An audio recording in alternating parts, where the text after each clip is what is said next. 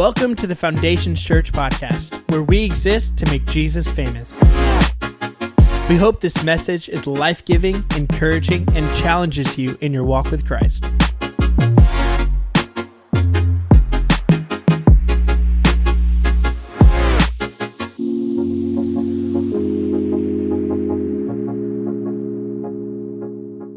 Tonight we're going to be reading a passage that includes two words.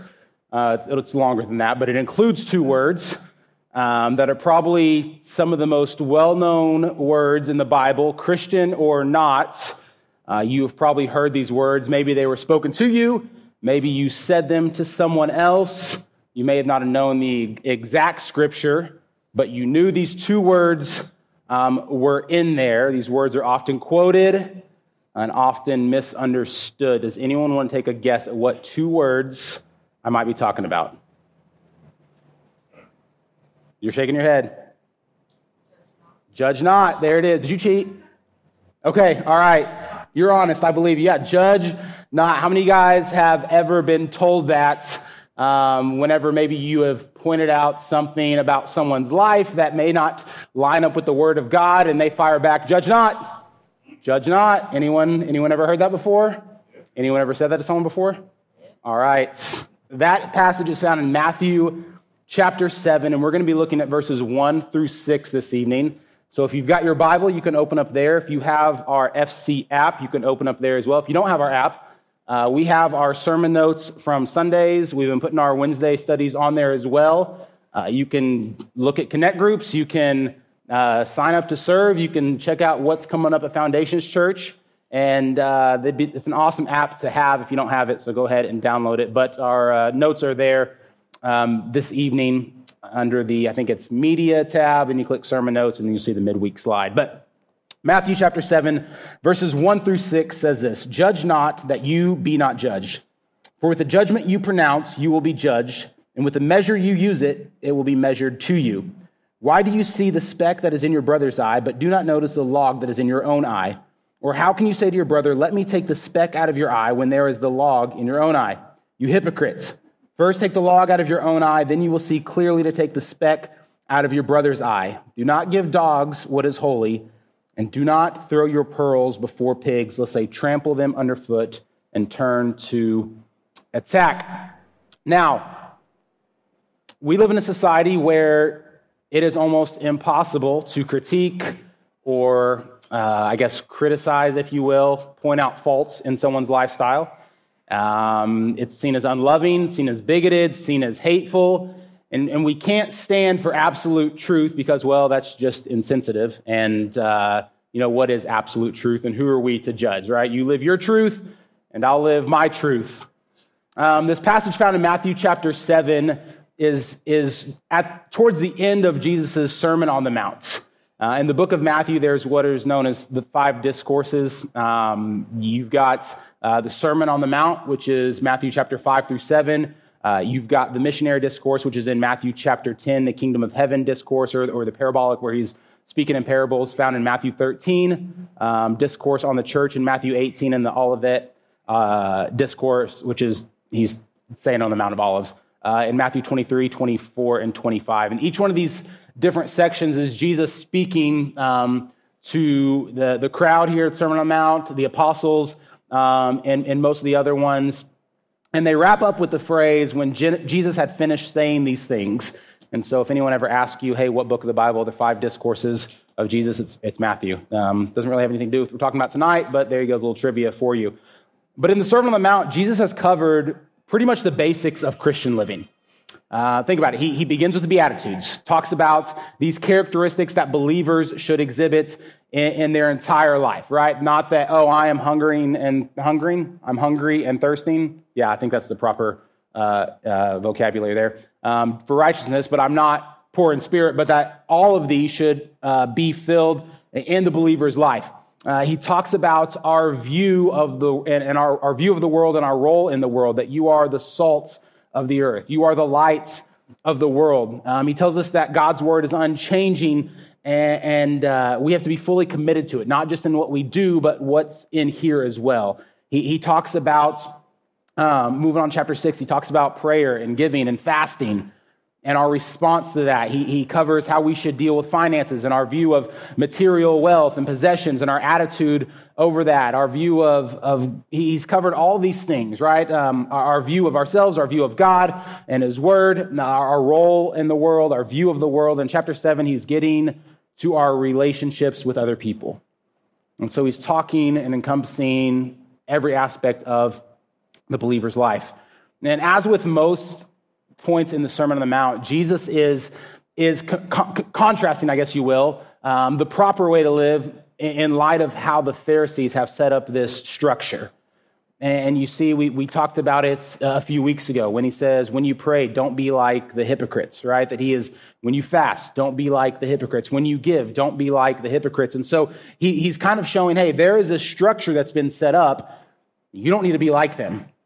And so he starts Matthew chapter 7 in a very similar way, because by the time Jesus has stepped on the scene, these Pharisees and religious leaders have kind of twisted and retrofitted God's laws to suit their own needs instead of coming alongside of what God's laws are. In Matthew chapter 15, Jesus is having an interaction with the Pharisees, and they come to him and they say this in Matthew chapter 15, verses 1 through 6. It says, "Then the Pharisees and scribes came to Jesus from Jerusalem and said, 'Why do your disciples break the tradition of the elders?'"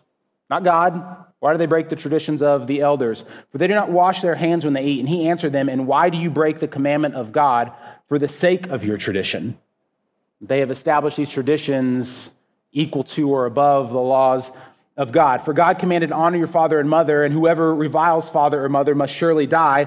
But you say, if anyone tells his father or mother, 'What you would have gained from me is given to God,' he need not honor his father or mother. So for the sake of your traditions, you have made void the word of God, you hypocrites." And Matthew chapter 7 does the same thing. Jesus is countering the way of the Pharisees. They've set up this standard of their own, and if someone didn't measure up, they could judge them, and it would be condemning, it would be unloving, it would be unmerciful, and they had elevated themselves. And when we elevate ourselves, we're able to look down upon other people. We're able to point out their faults because, why? Well, I'm above you, and so I can see everything that's going on and all that's wrong in your lives. Let me ask you a question. Are we as followers of Christ supposed to pass judgment? Yes. Interesting, okay? Jesus said, don't judge, so that's interesting. But let's read some other passages here real quick. Matthew chapter 7, verse 15. Still in Matthew chapter 7. Let me get there.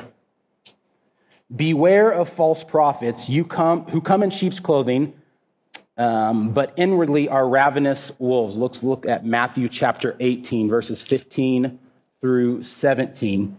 "If your brother sins against you, go and tell him his fault, between you and him alone. If he listens to you, you have gained your brother. But if he does not listen to you, take one or two others along with you, that every charge may be established by the evidence of 2 or 3 witnesses. If he refuses to listen to you, tell it to the church. And if he refuses to listen to even the church, let him be to you as a Gentile and a tax collector." Let's look at Romans chapter 16, verses 17 and 18. "I appeal to you, brothers, watch out for those who cause divisions and create obstacles contrary to the doctrine you have been taught. Avoid them, for such persons do not serve our Lord Christ, but their own appetites, and by smooth talk and flattery they deceive the hearts of the naive." Let's look at 1 Corinthians 5:11.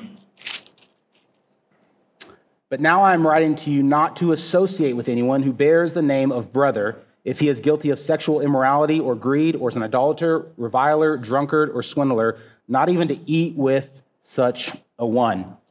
Let's look at Galatians chapter 1, verse 8. But even if we or an angel from heaven should preach to you a gospel contrary to the one we preach to you, let him be accursed. As we have said before, so now I'm saying again, if anyone is preaching to you a gospel that is contrary to the one you received, let him be accursed. That word in the Greek is anathema. It means something that is set apart for destruction. And John 2, verse 10 and 11, "If anyone comes to you and does not bring this teaching, do not receive him into your house or give him any greeting, for whoever greets him partakes in his wicked works." And let's go to Leviticus 19 real quick, verse 17. you shall not hate your brother in your heart, but you shall reason frankly with your neighbor, lest you incur sin because of him. So we just kind of ran through 7 or 8 verses there real quick. So let's take a look at the main point from each one. Talking about false prophets. How can we tell who are false prophets if we are not judging what they say? Okay. It's kind of rhetorical, but let me, no, you're good. So how can you watch out for those causing division if we're not paying attention? Got to judging their actions. How can you avoid those who are sexually immoral, greedy, idolaters, drunkards, liars, if we aren't judging their actions? How can we call out false gospel if we are not listening to the words that are coming out of their mouths? Leviticus 19 suggests that not addressing sin is not just unloving, but it's a form of hatred. It's a form of hatred. You should not hate your brother, but deal frankly with him. If I see my kid shoving his hand down the garbage disposal and simultaneously reaching for the switch, and I'm just like, you know what, I'm just going to love him through this? Or am I going to address the situation? When you have family or friends that are living in sin that's obvious and you don't address it, it's not you just, I'm just going to love them like Jesus and just let that change them. No. It's a form of hatred. Why? Because they're driving 100 miles an hour towards a cliff. That there needs to be awareness brought to the situation. So let me ask you again, are we as Christians supposed to judge? Yes. Now, the type of judgment is what we've got to distinguish here, is what Jesus is talking about. Yes, Steve, quit ruining my point. No, that's right. But that's exactly right. And here it is. It's on the screen. Hebrews 5:4. You got ahead of me. I think you looked at the slides. He looked ahead on the app then. He looked ahead on the app. I know we've lost all control. So we as Christ followers, he's like, I'm out of here. Yeah, we as Christ followers are to judge, but it's a judgment of discernment. You're exactly right. It's a judgment of discernment. We're to call what's right, and what's wrong. We're to call what's good, and what's evil is evil, right? We're to associate with righteousness and not associate with unrighteousness. And we are to preach and affirm what is true and call out what is false. Like, that is crystal clear that is our role as followers of Christ. And so we are to have this judgment of discernment, which doesn't happen by chance. It's not like we just stumble upon this. Hebrews chapter 5, verse 4 says, but solid food is for the mature, for those who have their powers of discernment trained by constant practice to distinguish good from evil. That there is a training that's involved. Paul tells Timothy, and I've mentioned it at the end of Sundays, that we discipline ourselves for the purpose of godliness. That we work on ourselves, that we train ourselves. Getting up and going to the gym, it isn't always fun, it isn't always easy, but it has benefits. And so spiritual discipline, spiritual training has these benefits that we are able to discern what is right and what is wrong, what is good and what is evil, what is true and what is false.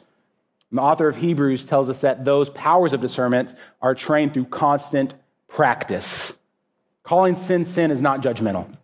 Weighing the actions of someone is against the word of God, which is our standard of truth, that's not judgmental.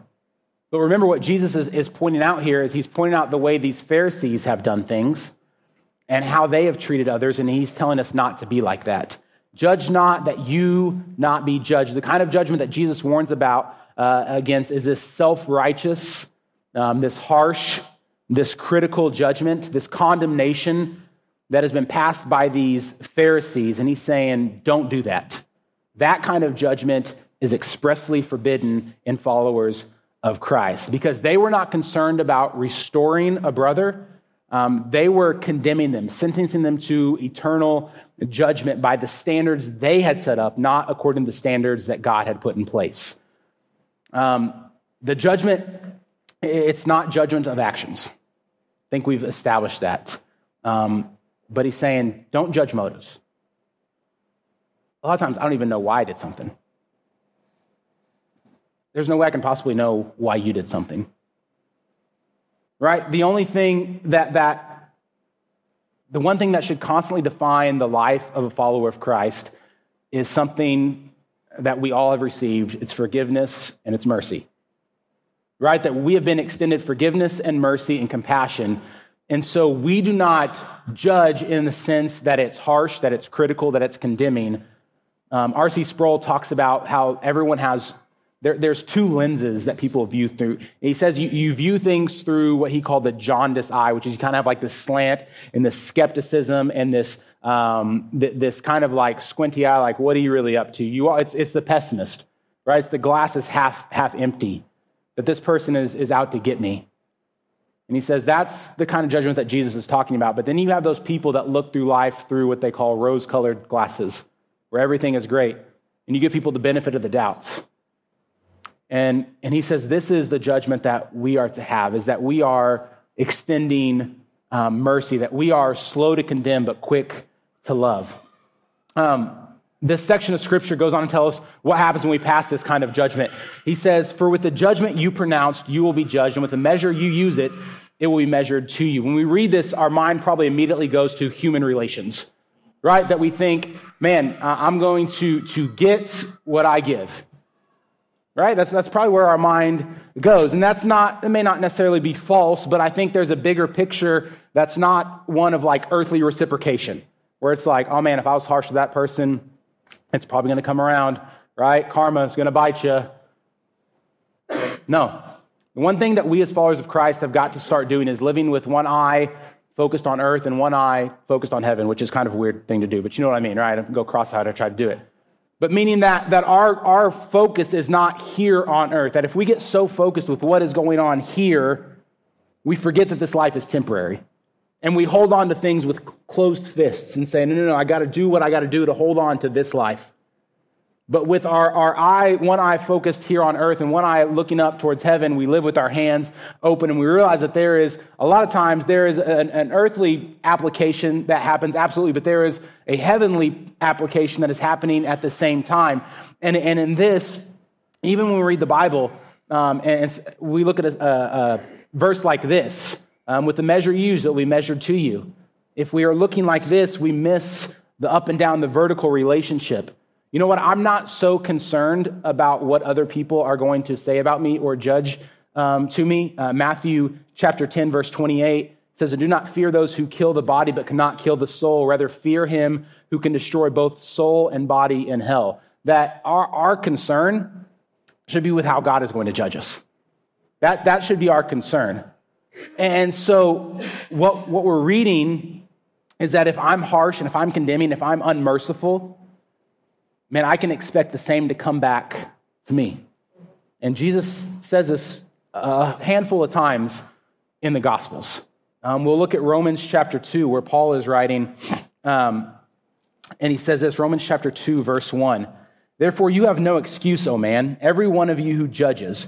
For in passing judgment on another, you condemn yourself, because you, the judge, practice the very same thing." James chapter 4, verse 11 and 12 says, "Do not speak evil against one another, brothers. The one who speaks against the brother or judges his brother or speaks evil against the law and judges the law, But if you judge the law, you are not a doer of the law, but a judge. There is only one lawgiver and the judge, he who is able to save and destroy. But who are you to judge your neighbor?" When we judge in this condemning, this we're bringing down this gavel and saying like, guilty, right? Think of the judge, guilty, guilty. What we do is we set ourselves up as God, because what we do is we assume we know what's best. We assume we have all the information. We assume we have all the facts. We know all the motives. And this is an attribute that God has that's called omniscience that we don't have. But we're saying, no, I know it all. I know it all. And so because I know it all, because I can look down on you, because my way is the best way, I think that what you did is wrong, and you know what? You're worthless, and you're probably going to spend eternity in hell. And so what's going to happen when that turns around, what does that look like? Is that when we stand before God, he's going to go, "So you know it all, right? Okay. So why didn't you live it out? You know it all. This is the measure that you set, and you're down here, so what's your excuse?" No. Right? that the measure that we use to judge others is the measure that is going to be thrown back at us, that you and I are no better than anyone else, that we have to understand this, that we're no better than anyone else, that if I understand even a portion of who God is, then I understand that I am totally worthless and wretched and ugly, right? That if I understand who God is, then I understand how I look in his sight. And so there is no reason why I should hold myself up, why any of us should hold ourselves up above anyone else. That when I look at myself in view of God, that I am deserving of everything, all the wrath that he has stored up for me. Like I am. That our only hope is found where? It's found in Christ. That's our only hope. If you have hope in yourself, then sure, you can look down on someone. Okay. Why? Because, yeah, Christ is cool, but I'm pretty good too. You guys ever heard of the prophet Isaiah? Was a prophet for Israel for about 60 years. He had the privilege of bringing the word of God to the people. That the priest got to go to God on behalf of the people. The prophet got to bring the word of God to the people. You want to talk about someone who's righteous, someone that could have looked down on others if he wanted to, Isaiah. And we read in Isaiah chapter 6, he had this encounter with God. And as he's standing before God, he doesn't stand before him and go, man, I'm really glad you're here. I've got this scroll, I've got these documents that I need you to look over. I've been keeping track of all these people. They're really messed up. I wrote down some suggestions on what you should do, so go ahead and sign off on that, and I would really appreciate it. When he's standing before God in Isaiah chapter 6, verse 5, he says, woe is me. Woe is me, I am lost. I am a man of unclean lips. Woe is me. The word woe is this cute, poetic word that no one uses anymore, but it's the only way that you can put into words this guttural scream of despair.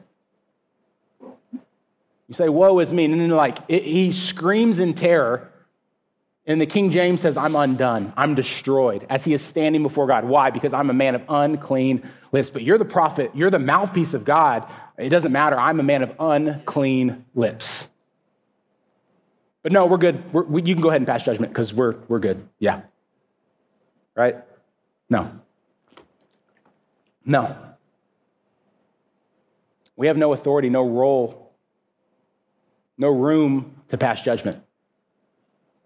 Jesus goes on to tell us that we have this incorrect view of ourselves, that we've had this incorrect view of God, we have this incorrect view of others, and he says, now you kind of got an incorrect view of yourself, and we're going to take care of that.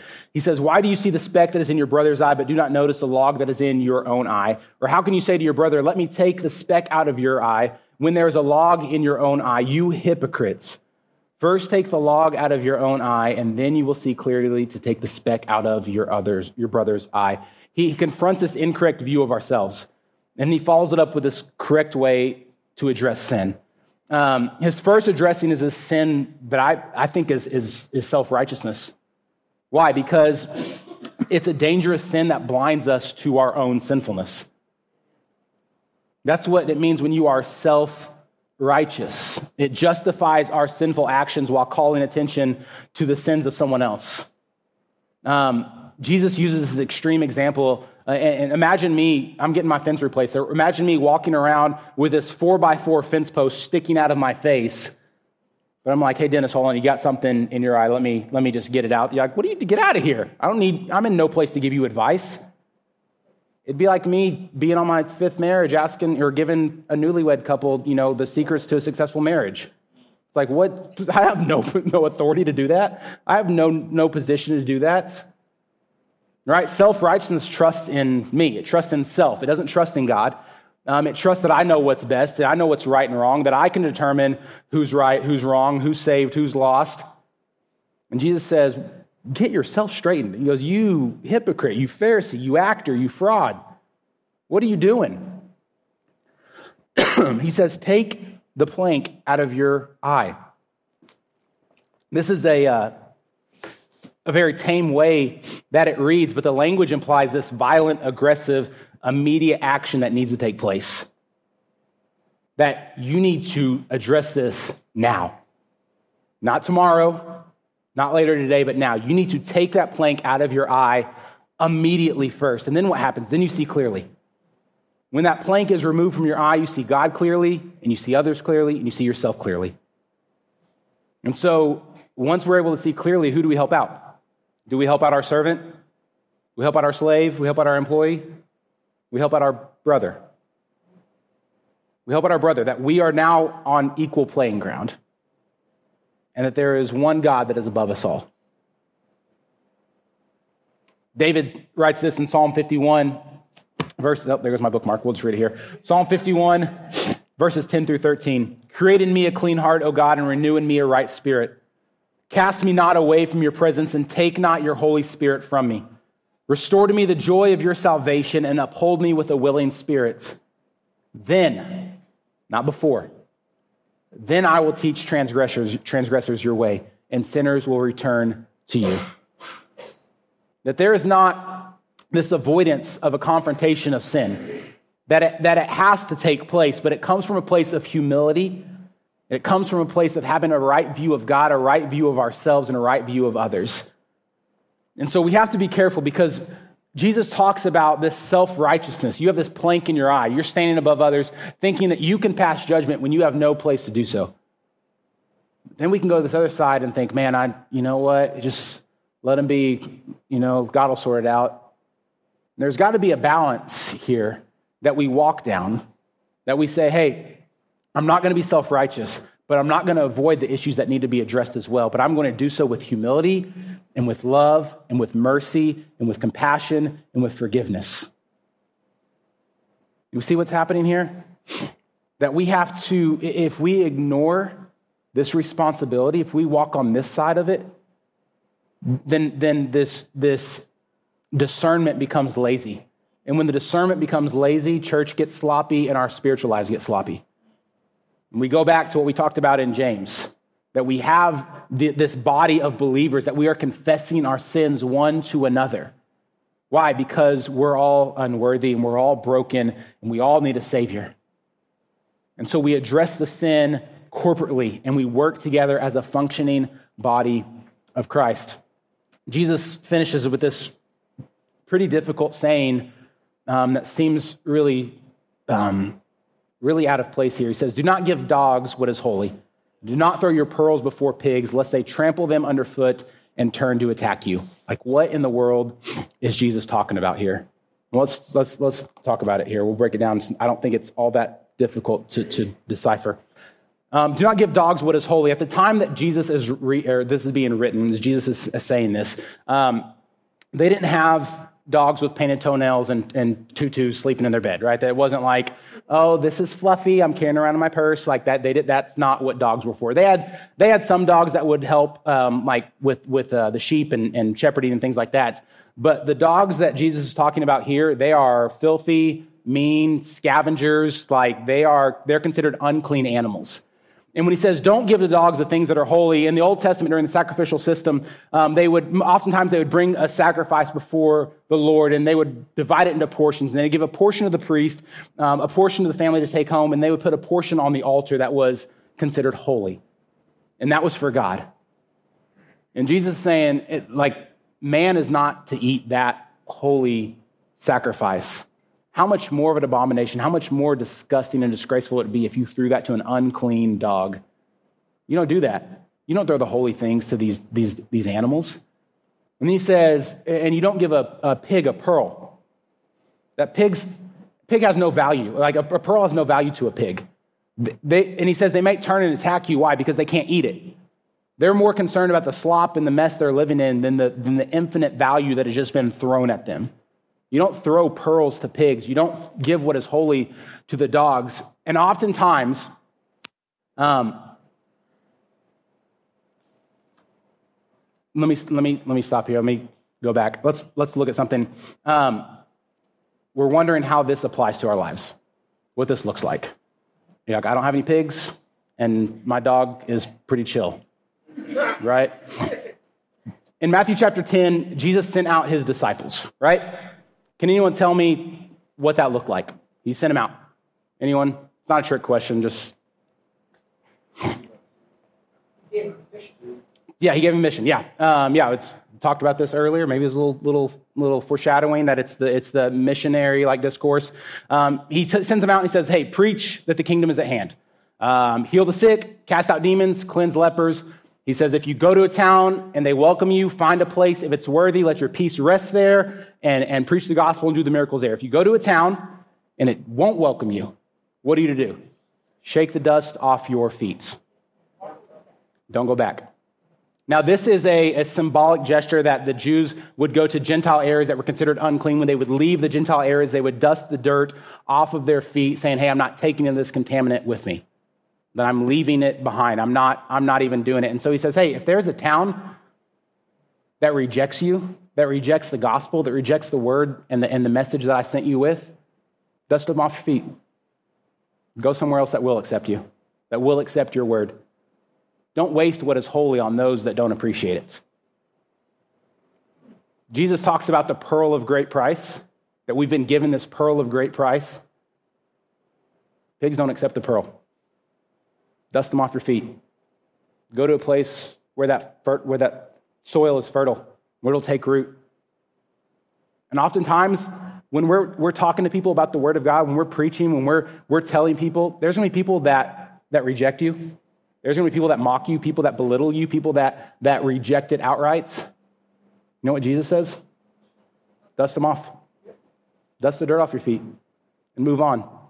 That sounds like a pretty harsh thing, doesn't it? Not everything that Jesus said is easy to digest. It's called the narrow road.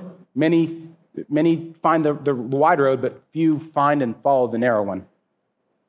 He doesn't say a ton of easy things. You're like, I don't like that reading. Well, okay, maybe that's not me. Maybe it's Jesus. In Matthew 11, Jesus said this, verse 25, I thank you, Father, Lord of heaven and earth, that you have hidden these things from the wise and understanding, but you have revealed them to little children. Yes, Father, for such was your gracious will.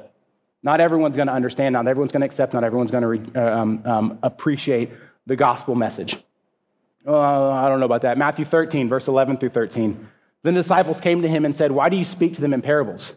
And he answered them, to you it has been given to know the secrets of the kingdom of heaven, but to them it has not been given. Not everyone's going to receive. Not everyone's going to welcome the message of the gospel. For the one who has more will be given, and he will have an abundance. But from the one who has not, even what he has will be taken away. This is why I speak to them in parables, because seeing they do not see, and hearing they do not hear, nor do they understand. In Acts 17, Paul goes to Mars Hill, and he's talking to these guys. You have a group that reject him, a group that say, you're kind of interesting, you can come back if you want, and a group that follow him. In Matthew 13, before that passage we just read, Jesus is talking about the seed that's scattered on soil. It's scattered all over the place, and some of it is scooped up immediately by birds because it takes no roots. Man, that we have been given a holy and priceless message. And if people don't accept it, we pray for them. We pray that God breaks their heart and softens their heart and draws them to him, but we don't keep banging our head against the wall. And we say, okay, I'm going to keep moving on. I'm going to pray that someone down the road reaches you, and that God, in his awesome mercy and sovereignty, works out your salvation. Doesn't mean we develop this hard-hearted attitude towards them. No, we walk away brokenhearted. We see Jesus wept over Jerusalem because of the people that wouldn't accept his word. We don't walk away with our head, smug look. No. It should be devastating. But if we believe that God is sovereign, that he is in control, then we've got to trust that he is sovereign in salvation as well.